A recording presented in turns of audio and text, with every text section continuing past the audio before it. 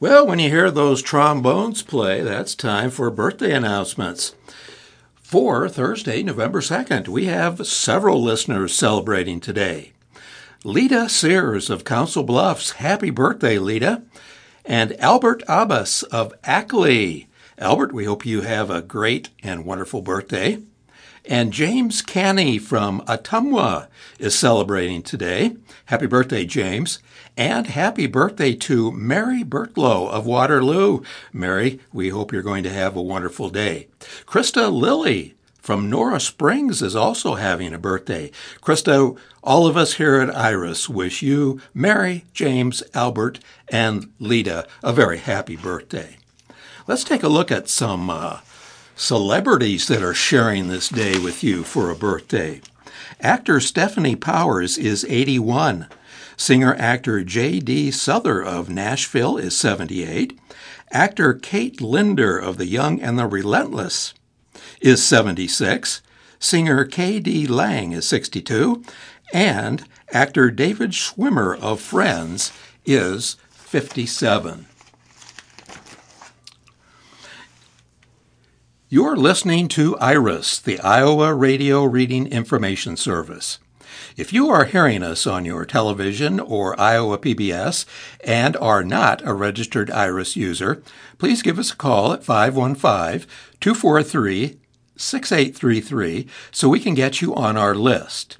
We need to know who is listening in order to keep our services free. Now we'll turn to Lisa to get us started on obituaries. Garth Darrell Barker of Ankeny. Garth Darrell Barker, age 75, died from heart failure on October 26 at the Bridges in Ankeny. He was born on July 31, 1948, to Maisel and Darrell Barker. He lived in Des Moines until 2004, then he moved to Altoona. In 2020, he moved to Ankeny. He attended North High School. He worked for the state of Iowa as a custodian cleaning the state capitol from 1978 to 1996. Garth enjoyed buffing the marble floors on the evening shift. Garth previously attended Berean Church in Pleasant Hill and Adventure Life Church in Altoona.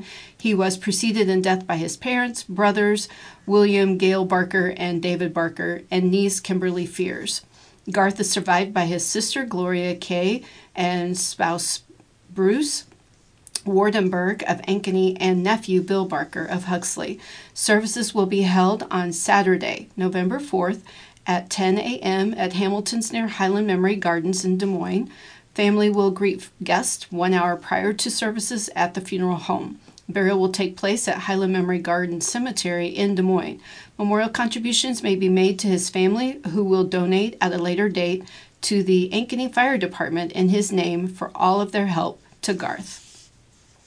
Thomas Gordon Coda of Sioux Falls. Tom Gordon Coda, born in Des Moines on June 8, 1940, died on September 23rd at the Doherty Hospice House in Sioux Falls, South Dakota.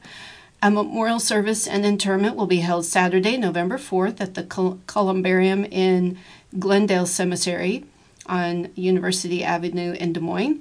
At 10 a.m., the reception will follow at the Basilica of St. John on University Avenue in Des Moines. The family requests no gifts or flowers. Tom was a graduate of Dowling High School and worked for the United States Postal Service until his retirement in 1996. He married Mary Ann Wynn on September 11, 1965, and Carol. They retired to Apache Junction, Arizona in 1998. He was an avid fisherman for much of his life. He is preceded in death by his wife, Mary, and his parents, Gordon Sylvester and Florine Agnes Coda. He is survived by his children, Catherine Coda and Robert with Christian Coda, and his grandson, Gordon. Polly Porter of Iowa City. Polly Olson Porter came from a loving family, married into a loving family, and together with her husband Jim created a loving family. She passed peacefully on October 27th next to her devoted husband, bravely spending her final weeks under the care of Iowa City Hospice at the Birdhouse. She is dearly missed and forever loved by her husband Jim, her children, Tim and spouse Mary, Annie and spouse Kyle, Patrick and spouse Mary, Anne-Marie, and Jamie, her 3 grandchildren, Madeline, Grace, and Rory, her brothers Jim and sister-in-law Meredith, and Tim and sister-in-law Tony, and many cousins, nieces, nephews, and dear friends. She is preceded in death by her parents and her brother Tom. In lieu of flowers, donations may be made to Doctors Without Borders or the Birdhouse. A memorial service will be held on December 9th at 3 p.m. at Lensing Funeral Home in Iowa City. Shared remembrances and a dinner will follow the service at the Kirkwood Room. Online condolences may be sent to her family at www.lensingfuneral.com, where the full obituary may also be read. Phil Latessa of West Des Moines. Philip Latessa died on October 27th of a heart attack while on vacation. Visitation will be from 4 to 7 p.m. Friday, November 3rd at Isles Westover Chapel. Funeral services will be held at 10:30 a.m. Saturday, November 4th at St. John's Lutheran Church on 6th Avenue in Des Moines. A lunch celebrating his life will be held at St. John's immediately following the service. Interment at Jordan Cemetery in West Des Moines will follow. Phil Latessa was born on February 3rd, 1944 in Lowell, Massachusetts, to Hilda Camera Latessa and Philip Anthony Latessa. He attended public schools there, graduating from Lowell High School in 1961. He attended Northeastern University in Boston, graduating with a BA in economics in 1967 and an MA in economic development in 1969. He married Donna Louise Lorentzen in 1967. They had 2 children, Michelle Elizabeth and Michael Eric. He and Donna were divorced, and in 1988, he married Judy Curtis. Prior to completing his graduate studies at West Virginia University, he and Donna moved to Iowa, where he was employed at the Iowa Regional Medical Program from 1970 to 1976. He then joined the staff of the Iowa Hospice Association, where he served as a department manager, vice president, senior vice president of Service Share, the association's business company, and as president of the Iowa Hospital Education and Research Foundation. There he managed a series of grant programs, including 2 5-year medical exchange programs in Russia. He traveled there over 40 times. After 25 years with the Iowa Hospital Association, he left to serve as executive director of Iowa's sister states, where he managed exchange programs with Iowa's 8 sister states around the world. He retired in 2009. In retirement, he was one of the founders of Empower Tanzania Incorporated, a nonprofit organization dedicated to improving the lives of people in that poor country. He served as president of the board of directors and as executive director. He visited Tanzania over 30 times and was made honorary chief of 2 tribes of the Maasai. He and Judy loved to travel to international locations and to the national parks in the U.S. An avid reader of history and politics, he wrote a book of his international experiences, Surviving Vodka Toasts and Rampaging Elephants. Phil is survived by his wife, Judy Curtis Latessa, son, Michael Latessa, daughter, Michelle Eric, with spouse Eric Zepeda, stepson, Clint Curtis, grandchildren, Elizabeth Latessa, Emily Davis, Abigail Latessa, Liam Curtis, and Henry Curtis, his brother Daniel and sister-in-law Norma Latessa, as well as several nieces, nephews, and their families. He was preceded in death by his parents, Hilda and Philip Latessa. He wishes to thank his wife, Judy, his colleagues, Dr. Douglas Dorner, Dr. Jeffrey Carruthers, Dr. Yogesh Shah, Dr. Jeff Reisman, Donald Dunn, Alan Hoffman, Frank Trumpy, and many other people who inspired him throughout his life. Donations should be made to Empower Tanzania Incorporated or St. John's Lutheran Church in Des Moines. Online condolences are welcome at www.islescares.com. In remembrance of Max Kenton Fonlander of Urbandale, Iowa. He passed away on October 27th of this year. It was his 16th birthday. He died at Iowa Methodist Medical Center in Des Moines after losing his battle with depression. Visitation will be held from 4 p.m. to 7 p.m. Friday, November 3rd, 2023, at Holy Trinity Catholic Church at 2926 Beaver Avenue in Des Moines. The Mass of Christian Burial for Max will be Saturday, November 4th at 10 a.m. Holy Trinity Catholic Church, 2926 Beaver, Des Moines. Burial will be in Glendale Cemetery in Des Moines. A luncheon will follow at Holy Trinity Catholic School. He was the third child born to Matt and Tammy Fondlander on October 27, 2007, at OSF St. Francis Medical Center in Peoria, Illinois. The family moved to Urbandale when Max was a baby. His siblings are Noel, Brady, Timmy, and Bridget. Max attended Holy Trinity Catholic School through 8th grade. He was a sophomore at Dowling Catholic High School. Max cherished his faith, family, and country. He recently mentioned interest in joining the Army. He chose St. Francis of Assisi as his saint for his upcoming confirmation, as they both shared a love of nature and animals. Max loved trying to make his peers laugh, listening to and making music, and going for long walks on the many trails in Urbandale. He enjoyed family time, making up games and adventures with his many cousins, and spending time on the family farm. He also loved sports, both watching his beloved Green Bay Packers and Iowa State Cyclones, and playing football through his freshman year at Dowling. Additionally, he enjoyed playing baseball, basketball, swimming, and golfing at the annual family tournament in Northwest Iowa. Max was looking forward to being involved in the Dowling Catholic Boys swimming program this year.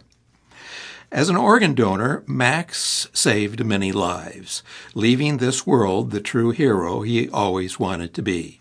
In lieu of flowers, memorial contributions can be made in Max's honor to Mind Spring Mental Health Alliance and Holy Trinity Catholic School, with funds to be used for bullying prevention. Caldwell Parish Funeral Home and Crematory, Urbandale, Iowa, is in care of the arrangements. In remembrance of David W. Gurwell of Iowa City, holding his hand, David, 71 of Iowa City, passed away into the great unknown on October 29th. His passing followed 15 months of loving and living life as fully as he could while being treated for brain cancer. A service of remembrance will be held at 3:30 p.m. on Thursday, November 9th, at the Terry Trueblood Pavilion, and that's at 579 McAllister Boulevard, Iowa City. Visitation will be from 3 to 5 p.m. The complete obituary and online condolences can be seen at www.lensing, that's Lensing, funeral.com. And finally, in remembrance of Penny Hansen, age 79 of Des Moines. She passed away peacefully, surrounded by family, on Tuesday, October 31, at Glen Oaks Alzheimer's Specialty Care Center in Urbandale. Penny was born January 2, 1944, in Des Moines, to Henry Milton Johnson and Mary Jane Moreland Johnson. She was born at 22 weeks gestation, proving to everyone that she was truly a miracle. Penny graduated from Lincoln High School in Des Moines. She worked for many years at Woodward Acoustic Center, both in a secretarial role and also helping Dr. Woodward to make ear mold impressions for hearing aid devices. Penny's passion was for her students at Hillis Elementary School and the Hillis community, where she served in many capacities, including noontime associate for 28 years and as a volunteer in the library. Her Hillis students affectionately refer to her as Ms. Penny. Penny loved decorating for every theme and holiday, both at the school and at her home. She loved preparing contests for the kids and would provide them generous prizes of her own devising. Outside of her career, Penny devoted time to Democratic Party campaigns. She loved taking outings, shopping, and getting mani and pedis. Penny enjoyed time spent at the family lake house. She liked sunbathing, swimming, and water aerobics. Traveling held great joy for Penny, and she treasured the memories of trips she took with family to Cancun, the Bahamas, New York, and others. Her home was filled with music and the love of her family, including her pets. Penny was preceded in death by her husband, Michael Hansen, and her parents. Visitation will be held on Sunday, November 5th from 3 to 5 p.m. at Hamilton's Funeral Home at 605 Lyon Street, Des Moines. Funeral service will be Monday, November 6th, also at Hamilton's, beginning at 11 a.m. Cremation will follow the service. There will be a luncheon held Monday at 12:30 p.m. at Grace Lutheran Church. Address is 5201 Urbandale Avenue, Des Moines.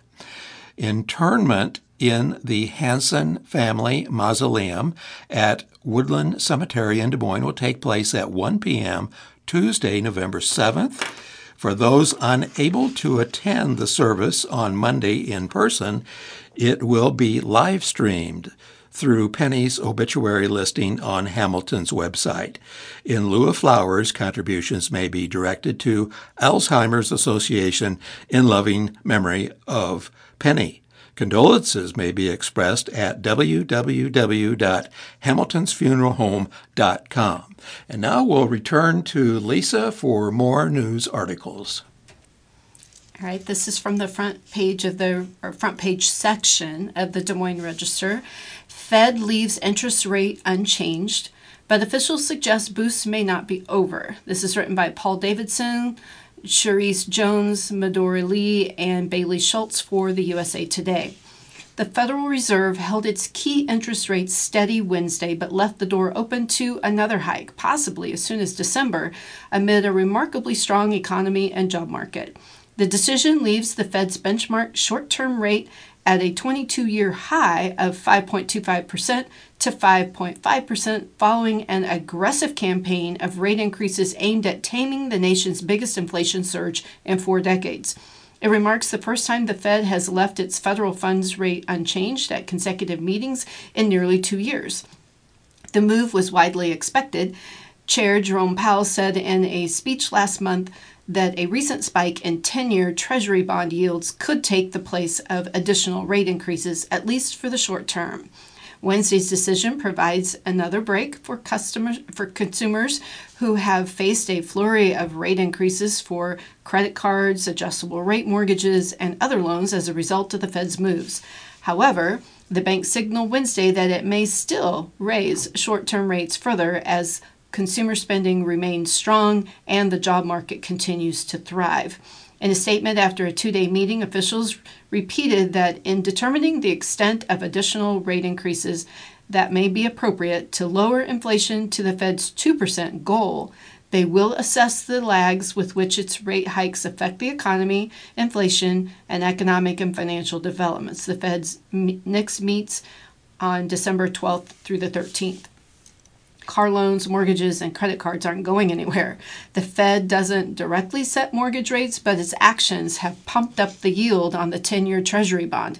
That is used as a guide for setting interest on 30-year loans and has helped fuel higher mortgage rates, according to experts. Last week, 30-year fixed mortgage rates climbed to 7.79%.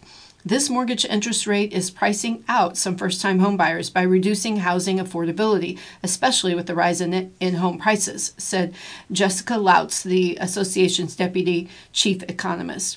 It's unlikely auto loan rates will fall much, if at all. In the first 3 months ending in September, annual percentage rates for both used and new vehicles loans rose to 7.4% and 11.2%, respectively, the highest levels since 2007, according to car research platform Edmunds. Spiked interest rates remain the biggest impediment to affordability, said Jessica Caldwell, Edmunds' head of insights. The expectation is rates will remain high or even increase slightly through the end of the year, which may help tame inflation in the long run, but it is inflating monthly payments for now. Sales of electric vehicles with their already hefty price tags may be suffering the most. Inventories are piling up, and automakers are cutting production in response, despite many government tax breaks.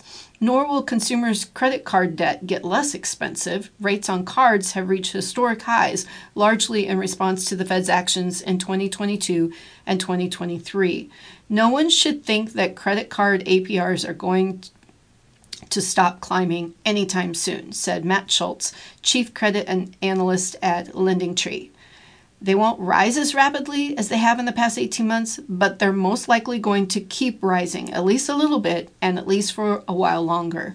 The average APR on a new credit card offer is 24.46%, the highest since LendingTree started tracking in 2019. The average APR on a card that carries a balance is a record 22.27%, according to Fed data. Store credit cards are worse, with rates commonly at 30% and some as high as 35%, Schultz said. Consumers should resist the temptation to get one while shopping this holiday, he said. Credit card analysts see those rates as a red flag as the nation heads into gift season. Inflation-weary shoppers may be tempted to put big purchases on a new store card, unaware of the interest they will face if they carry the balance into the new year. Those with credit card debt should pay down as much debt as possible, roll over balances to a 0% interest card if possible, or call their issuer and ask for a lower rate. There is one silver lining in the Fed's rate hikes. For the first time in years, consumers can earn good interest on their savings. So far, the U.S. economy has largely shrugged off the Fed's sharp rate increases, with consumers spending more despite those high interest rates and inflation. In its statement, the Fed said economic activity expanded at a strong pace in the third quarter, and job gains have moderated since earlier in the year but remain strong. That marks an upgrade from its previous description. The central bank also said tighter financial and credit conditions for households and business are likely to weigh on economic activity, hiring, and inflation. The value of all services and goods made in the U.S., or the GDP, grew at a seasonally adjusted 4.9% for the year in the period spanning July to September, according to the Commerce Department. That consumer spending may help stave off a recession, said Barclays economist Jonathan Miller. Economists polled in September said there was a 48% chance the U.S. will experience a downturn over the next year, a drop from 61% odds projected in May. Fed policymakers are wrestling with a central question. Is the sturdy economy a good thing because it suggests the U.S. could dodge a recession despite the sharp climb in borrowing costs, or a bad thing because it could keep inflation higher for longer? The Fed's preferred annual inflation measure, which excludes food and energy costs, has fallen substantially since last year but stayed stubbornly high at 3.7% in September. Economists expect the measure to decline more rapidly in coming months as rate hikes and employee wage growth slow. Thank you, Lisa. We now turn to news from the 50 states. Alabama.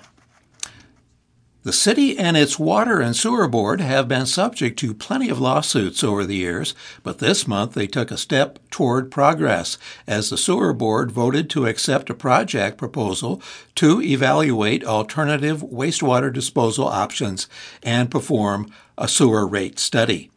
In Alaska, authorities say a state trooper fatally shot a man who was brandishing a rifle outside a motel. The State Department of Public Safety says the trooper was responding to a 911 call about a man trying to break into a motel room. From Phoenix, Arizona, a federal appeals court is giving abortion rights advocates a chance to revive their bid to block a state law that restricts abortions due to the presence of a fetal genetic abnormality, such as Down syndrome. Little Rock, Arkansas. Police said they had located a 3-day-old baby who had been reported missing from his home in the city after an Amber Alert was issued. News outlet KARK reported.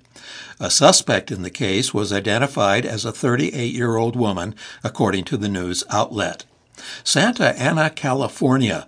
A federal judge has blocked the state's ban on gun shows at county fairs, ruling that the state is violating the rights of sellers and would-be buyers by prohibiting transactions for firearms that could be bought at any gun shop. Penrose, Colorado. Families have filed a lawsuit against the funeral home that was allegedly sending families fake ashes and leaving at least 189 loved ones' bodies to decay in the facility. The gruesome discovery was made at Return to Nature Funeral Home after reports of an abhorrent smell. Connecticut, a police officer who shocked a shoplifting suspect 3 times with a stun gun, including when the man was on the ground apologizing, has been charged with assault and cruelty. Officer Nicholas Cajos turned himself into state police after an arrest warrant was issued, state police said, and again that was in Naugatuck, Connecticut. Dover, Delaware. If you're wanted in Delaware, this Friday may be the easiest time to resolve it.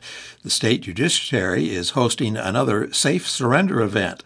Along with judges, there will be public defenders, prosecutors, police, and probation officers working to resolve warrants and I'm going to spell this word for you, CAPIASES, from any state court. District of Columbia. Healthcare workers at Unity Healthcare, the city's largest community health center, have moved to form a union, WAMU reported. Workers cited the center's push to maximize patient visits at the cost of providing quality care and at the risk of high staff turnover and burnout, according to the news outlet. From Florida, leaders of a private foundation working to build a museum and memorial to honor the victims of a massacre at the gay nightclub Pulse say they are dropping their plans to build a museum. However, the city is going ahead with plans to build a memorial. Atlanta, Georgia. 2 juvenile court judges say the head of the state's child welfare agency asked judges to violate state law.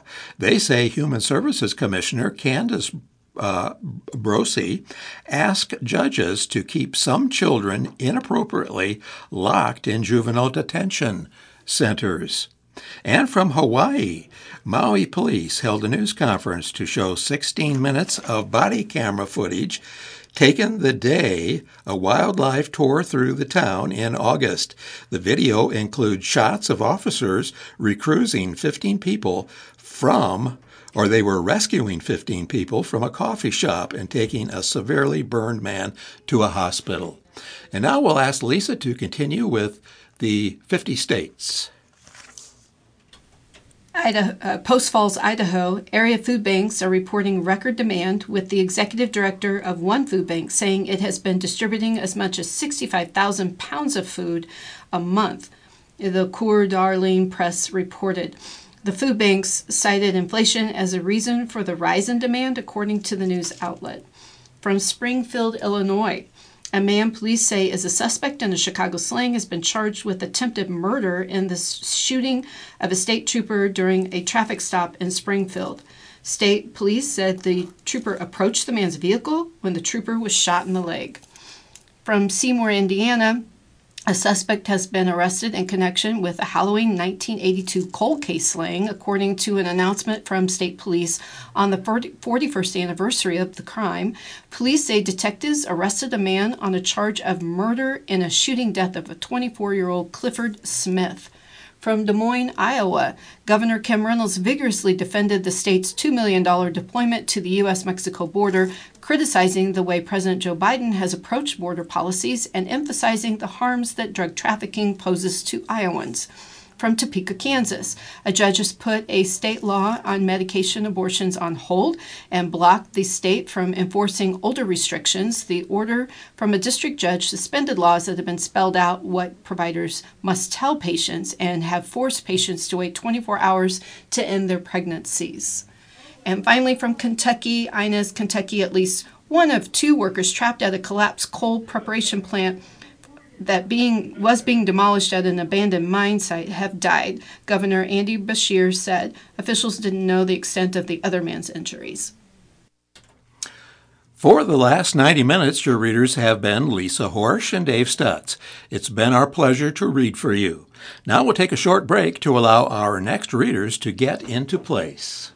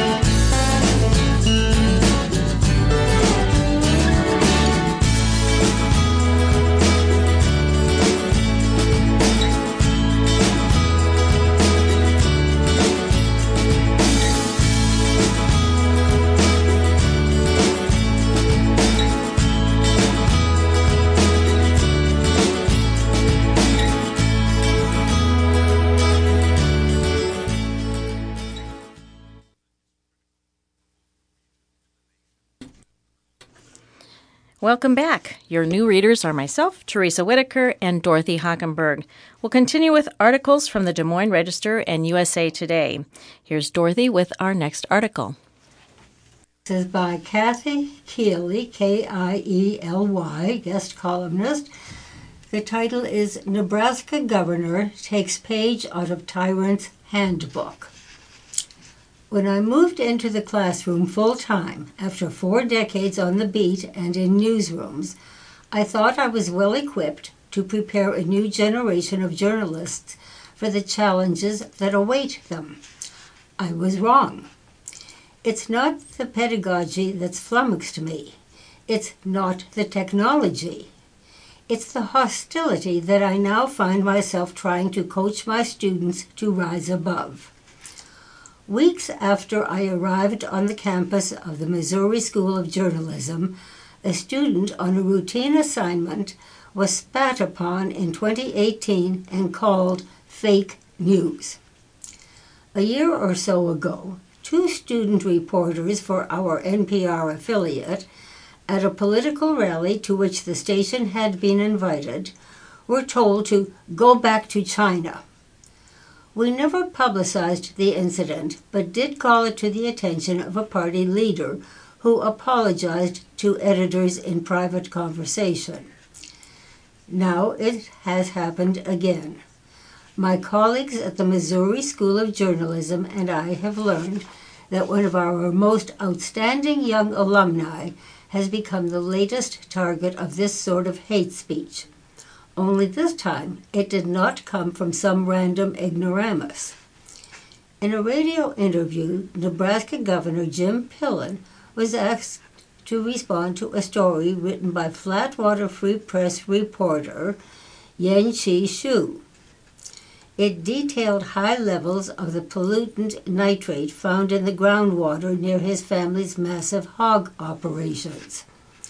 First, Pillen said he hadn't read the story. Then he added, "All you got to do is look at the author. The author is from Communist China. What more do you need to know?"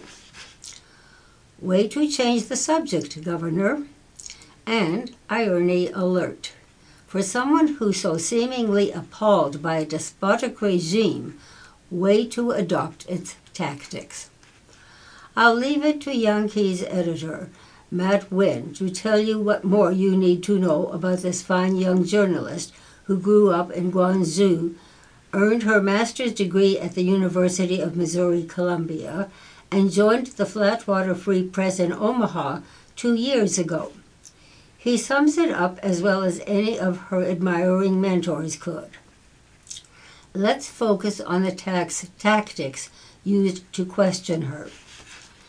Pillen's gambit was clearly an attempt to distract public attention from his own problems by smearing the messenger. It's a page straight out of the dictator's handbook.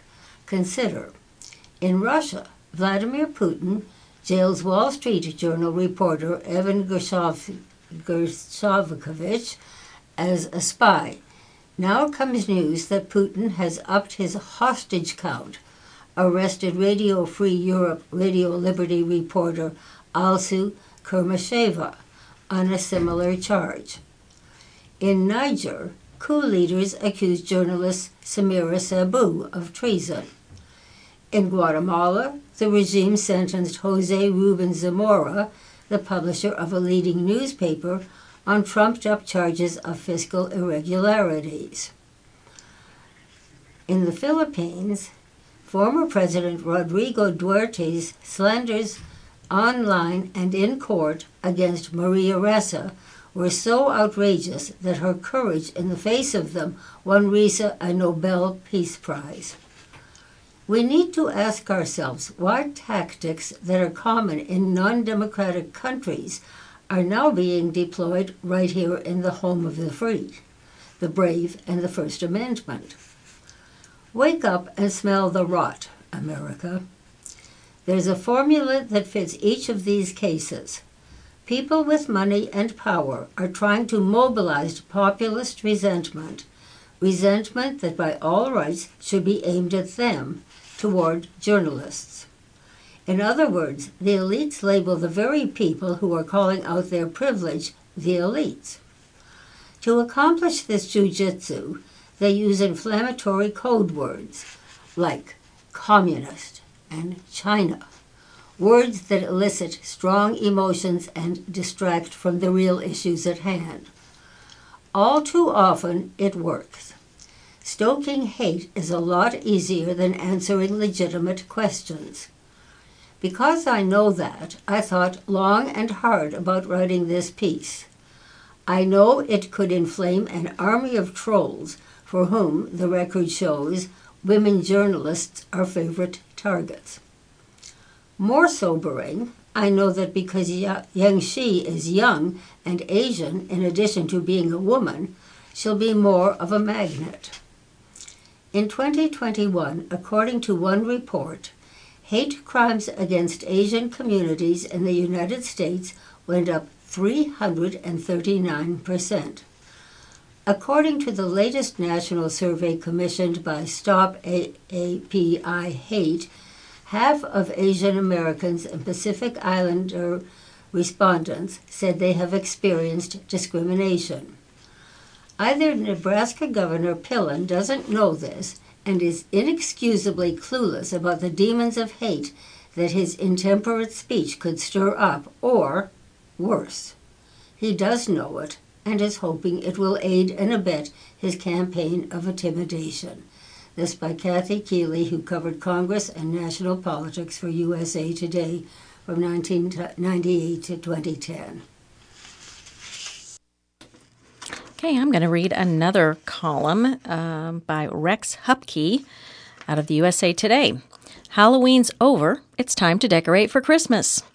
Halloween is over. Merry Christmas. That's right, people. It's November 1st, and that means we're in the fast lane of the holiday highway. Deck those halls. If you aren't already neck deep in tinsel and heave-ho-ho-hoing your 12-foot-tall outdoor Halloween skeletons into the garage and replacing them with 15-foot-tall inflatable snowmen, I have to ask, what is your Yuletide problem? It's Christmas time, you expletive. Get off your expletive and get with the program. If you don't celebrate Christmas, I apologize for the yelling. Don't worry, you'll only have to put up with about 1,500 more hours of this over the next 2 months. Back to you, you lackadaisical Christmas revelers. The clock is ticking. Have you wrapped a single present? Have you given a thought to what kind of infrastructure repairs your Christmas village might need this year? What if that bridge collapses? The pumpkins should be in the compost bin, the costumes should be in the attic, and things should be getting gosh darn festive in your house ASAP. What do you think this is? Early November?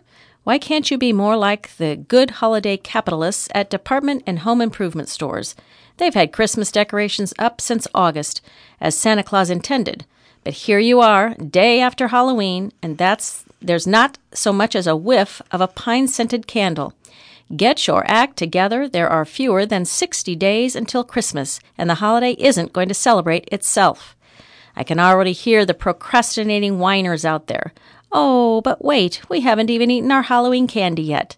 For the love of Mariah Carey, put that candy in a pot, melt it down, pour it over some Crispix, then sprinkle it with crumbled up peppermint candy, you ingrates. And then there's this pathetic chestnut. Christmas decorations? It's not even Thanksgiving yet. Please, is that the best you've got to excuse your twinkling light-free yard? Everybody knows Thanksgiving is a speed bump holiday en route to Christmas. It's nothing more than a refueling stop for people who've spent weeks perfecting the animatronic flying Rudolph that descends from the roof of the house to the elaborate Christmas penguin igloo below. Duh. Quit making excuses. Sweep whatever indoor Halloween decor you might have into a giant garbage bag and fa-la-la fling it into the garage. It's Christmas, baby. I want elves on shelves, carols blaring out of speakers, and enough tiny LEDs to burn an elf's retina. 'Tis the season, you lazy oafs. Get it in gear. That was columnist Rex Hupke. He is on X, formerly Twitter, and Facebook.com. Okay, now letters to the editor. This first is by Holly Herbert from Des Moines. Chelsea Lepley has shown that she would represent everybody.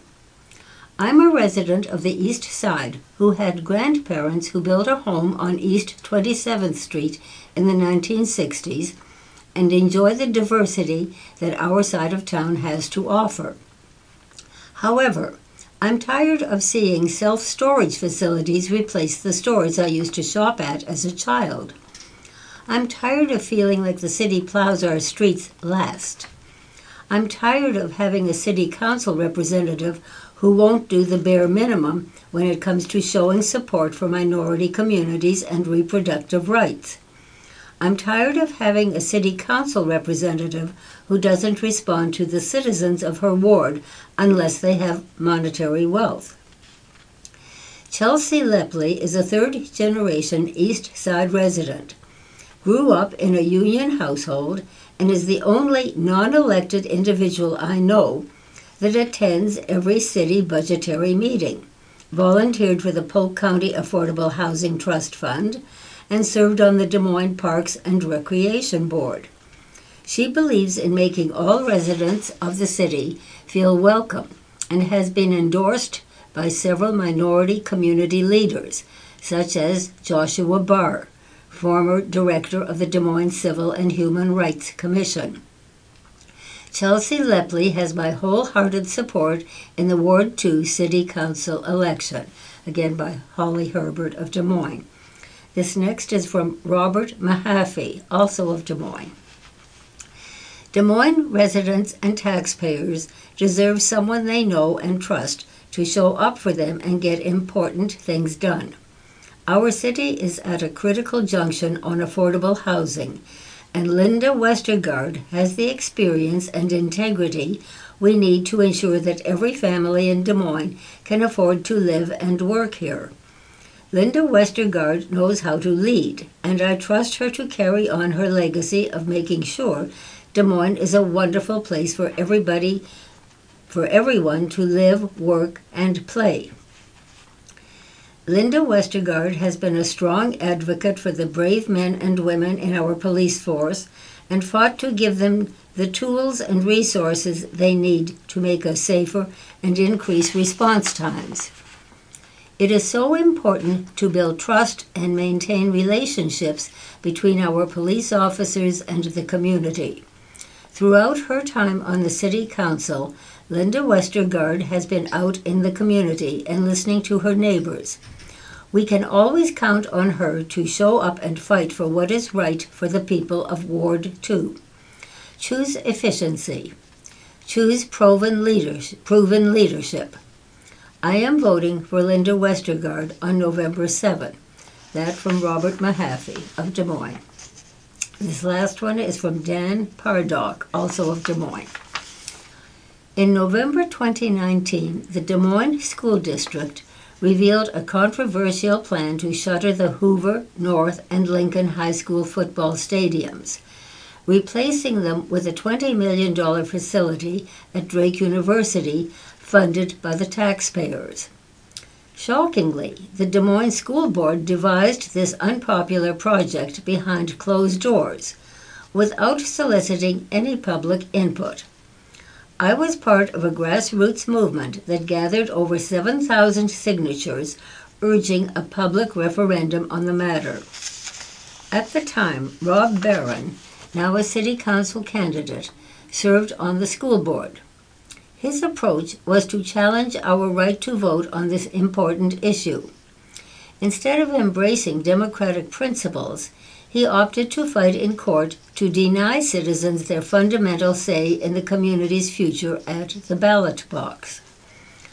Unlike his opponent, Chris Coleman has a proven track record of effective leadership.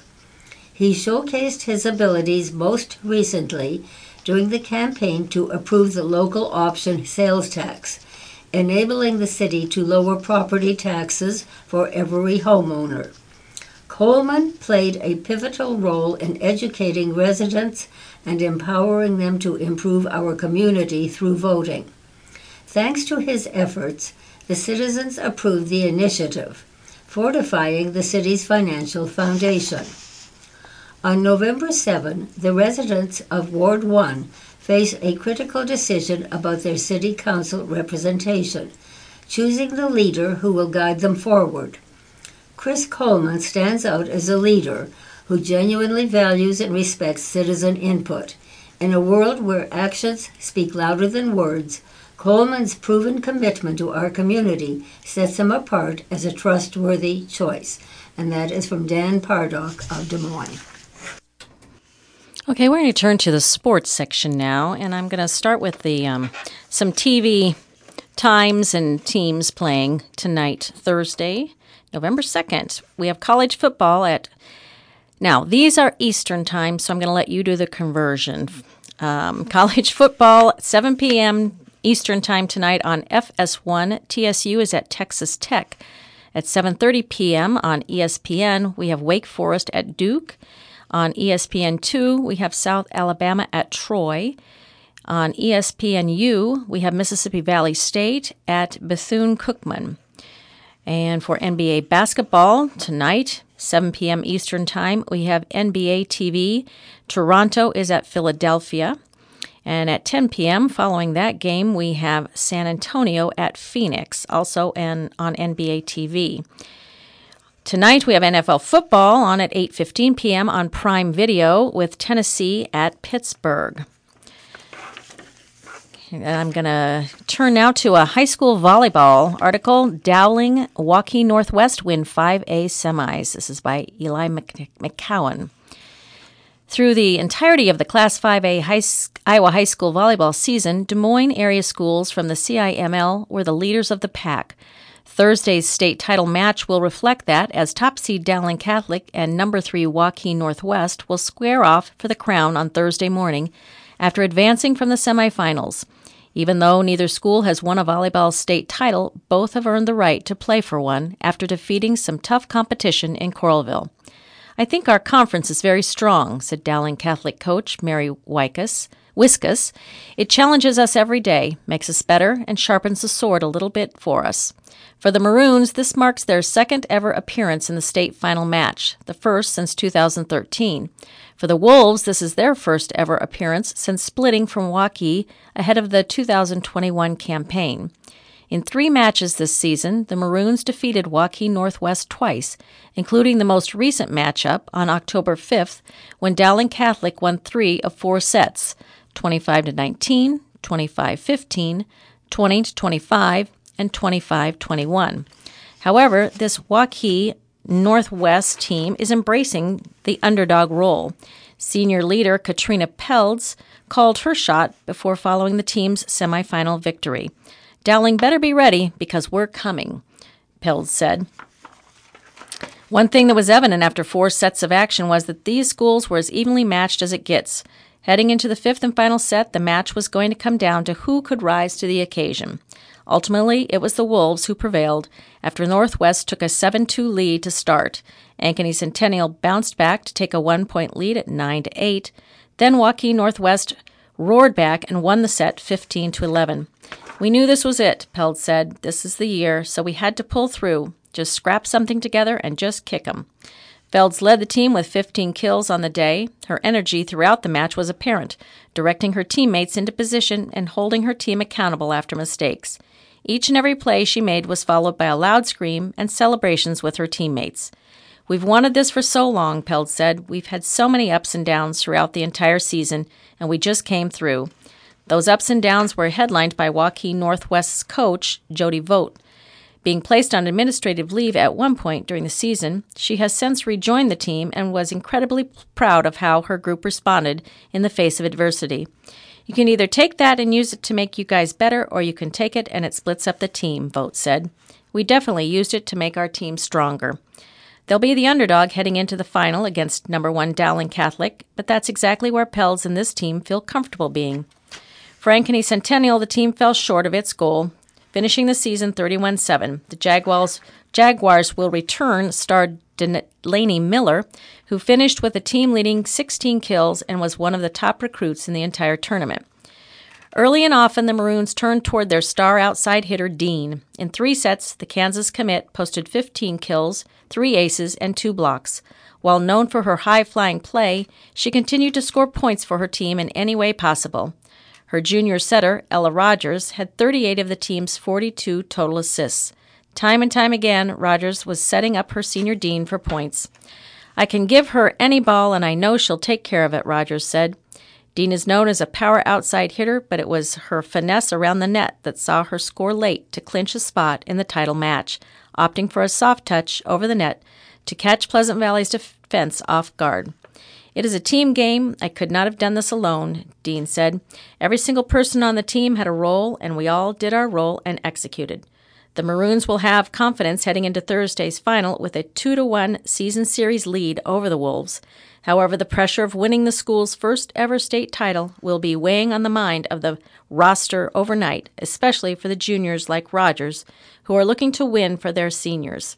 "We want to play for our seniors," Rogers said. "It's their last year. We want to let them make history." Okay, we now turn to Dear Abby. Holidays have become less fun with the in-laws around. Dear Abby, my daughter's in-laws have no place to go on holidays.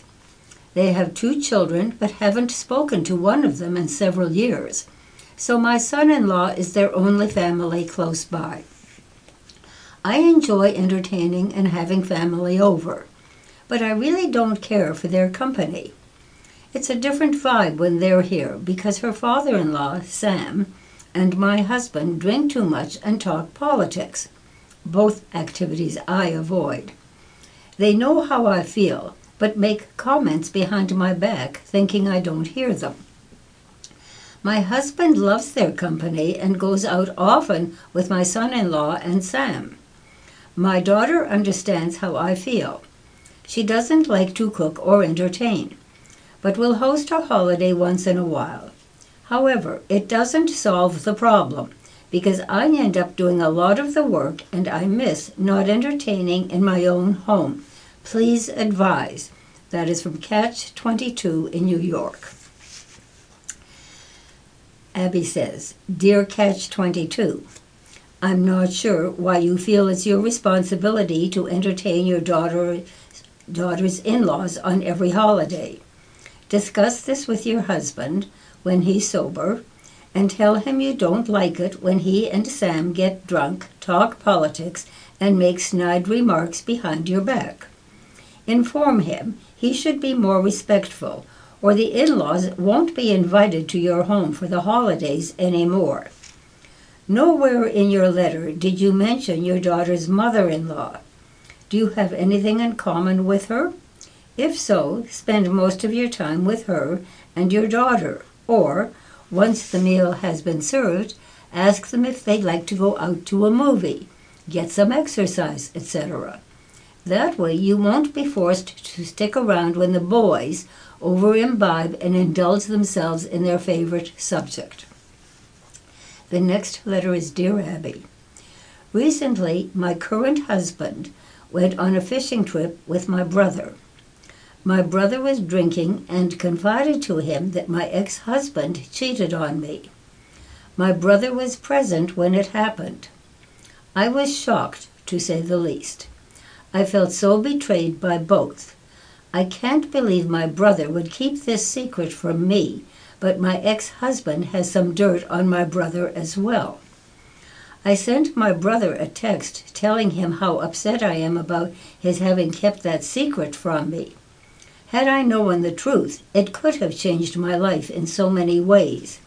He wants to talk about it with me, but I'm not interested in doing that right now. I don't know if I can get past this. Can you advise if I'm doing the right thing? That is from Betrayed in California. Dear Betrayed, I understand why you are furious, and it might be better if you don't discuss this with your brother until you have had a chance to cool down. While it's logical that you might not be able to trust your brother again, I do think that at some point you should hear him out. Once you have done that, you will be in a better position to decide whether you want to have a relationship. And that brings us to the end of the Des Moines Register for today. I'm Teresa Whitaker, and my partner at the microphone has been Dorothy Hockenberg. Earlier, you heard Dave Stutz and Lisa Horsch. You can listen to Iris programs on any computer or smart device at any time at iowaradioreading.org. Support for today's readings comes from the Des Moines Register, Iowa Public Radio, Iowa PBS, and bensoundmusic.com. Thank you for listening to Iris, Iowa's first and only radio reading service.